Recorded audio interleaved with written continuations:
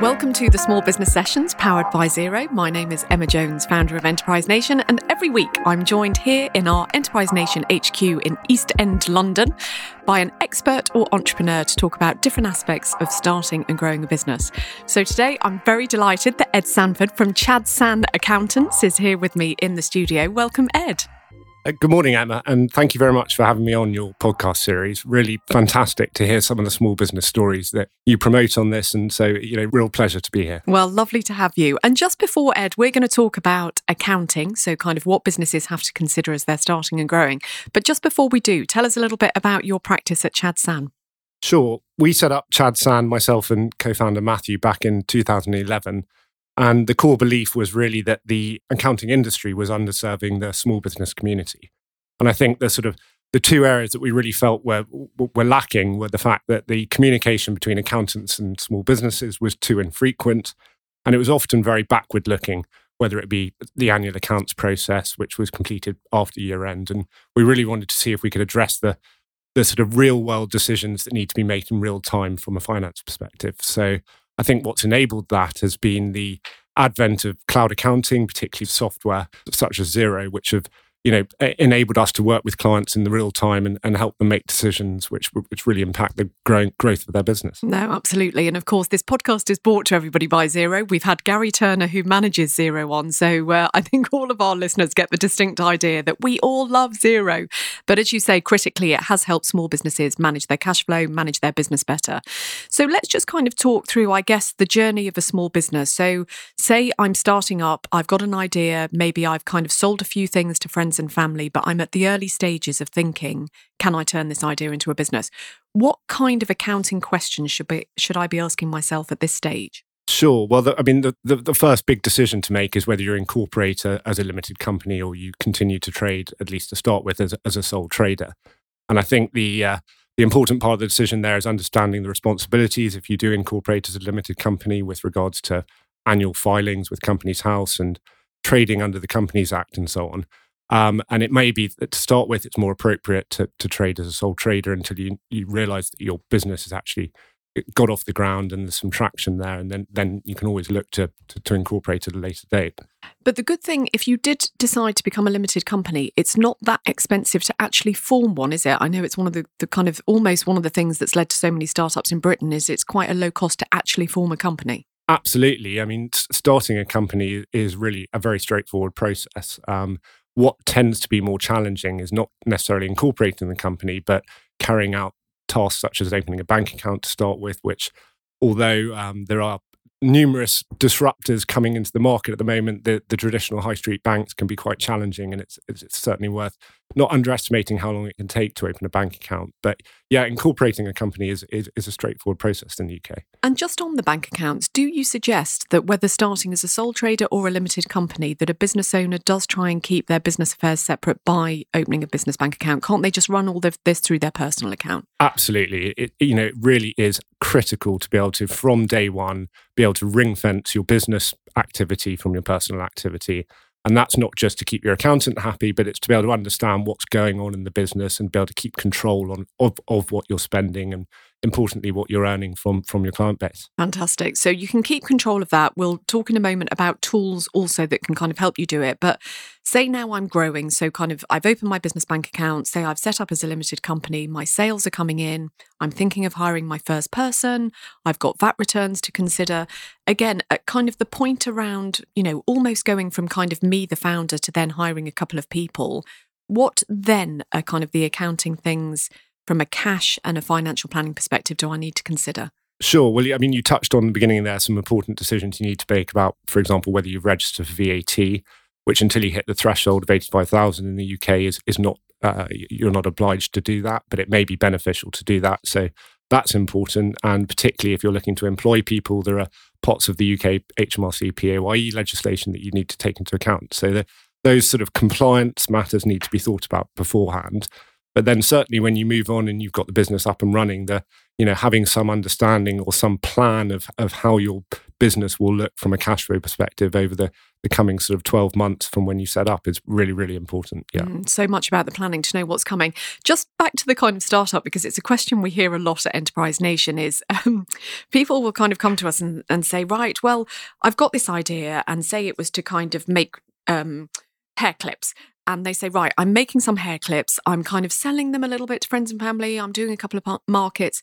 When do I really need to tell the tax man that I'm trading? So kind of your thoughts on that question of when do you really need to tell HMRC that you're kind of starting out in business? Well, I think from day one, you need to be keeping track of your records, because even if you're a sole trader, you're still going to have to report on the profits that the business generates from day one.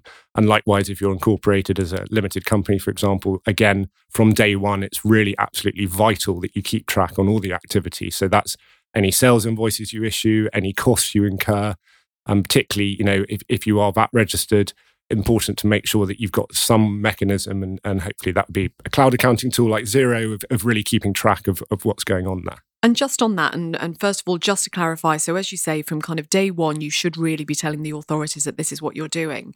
I do understand that if you're starting out and say you're incurring expenses, so maybe you've bought equipment, you've bought stock, you can claim those costs back, can't you? So when in your first year of business, maybe if you don't make that many sales, you can still claim those costs, and maybe even at the end of that year get a tax refund. So for businesses, for how long can they go back to claim the costs that they're incurring to start the business? Yeah, it's again a very good point, because if you incorporate as a business, one is able to put through pre-startup costs into the business. So I think the message is from day one, when you start thinking about this business plan, it may well be that there are costs you're incurring that can be directly attributed to the business. So keeping track of everything from day one, from even when you just have that initial idea, is really key. Keep hold of those receipts.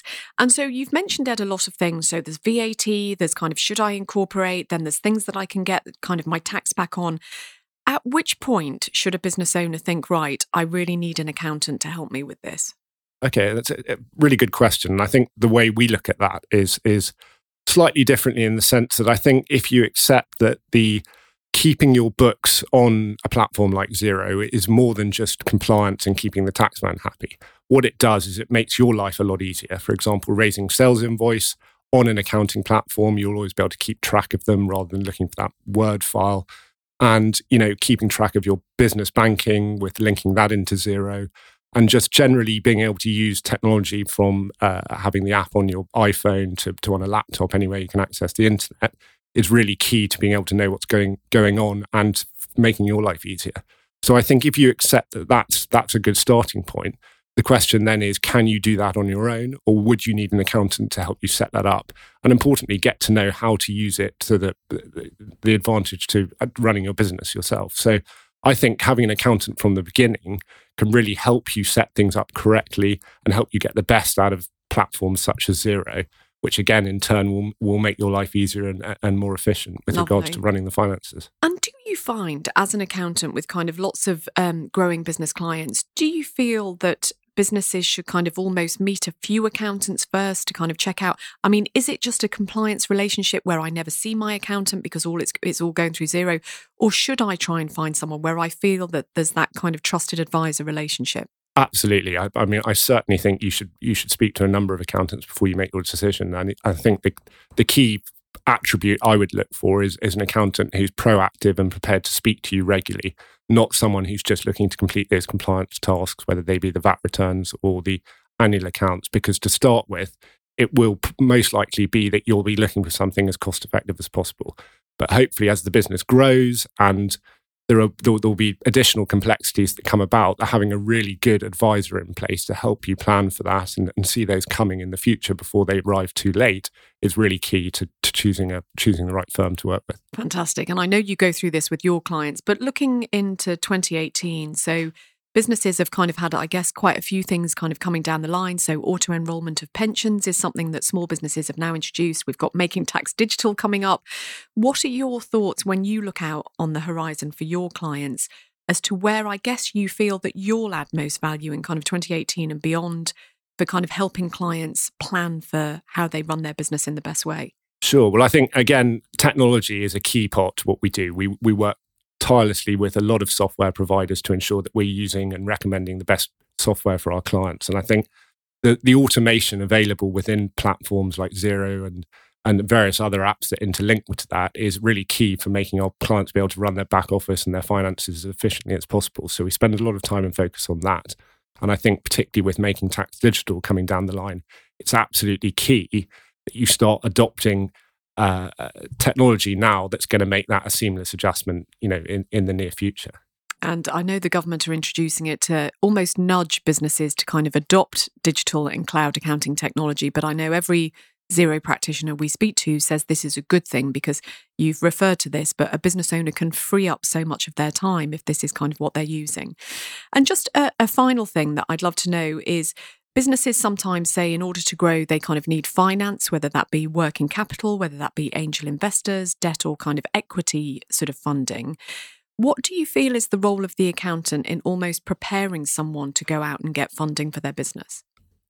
Very good question. I mean, the number one thing about going out to get funding in an established business is ensuring that you've got numbers which are fully up to date and make sense and completely checked, because they will undertake some rigorous due diligence processes, whether it's going to a bank, whether it's going to angel investors, or whatever the market is you're looking to raise money in. The first thing they're going to do is going to apply scrutiny to the finances. So having those in order is absolutely key as the first step. Keep your house in order at all times. Always be prepared. And what's kind of happening with your firm this year? So, you're helping all of these clients grow. What are kind of the plans for your own company in 2018? Sure. I mean, we're amongst a number of firms who have really set up to look at this new way of providing support to the small business community from an accounting perspective. And so we've benefited from a lot of growth from that. So we actually have a number of the challenges that our clients that we work with have, and that's recruitment. That's ensuring we manage the growth, ensure we manage our own cash flow. And so it's really planning for that growth and ensuring that we can manage that as we grow over the next 12 months. That's the sort of number one priority for us, aside from all the advice that we give to our clients. Well, if you don't do it, if you can't do it, I don't know who can. So I have absolute trust that you will do it with your own firm. But Ed, thank you so much for joining us in the studio today. It's great to hear your accounting advice, which all small businesses need to take on board. So Ed, thank you so much for sparing your time. Pleasure. Thank you for having me, Emma. That was the Small Business Sessions from Enterprise Nation, powered by Xero. Go to enterprisenation.com/podcast to find out more. And big thanks to audio and podcast production service Podraffi for producing this show. See you next time.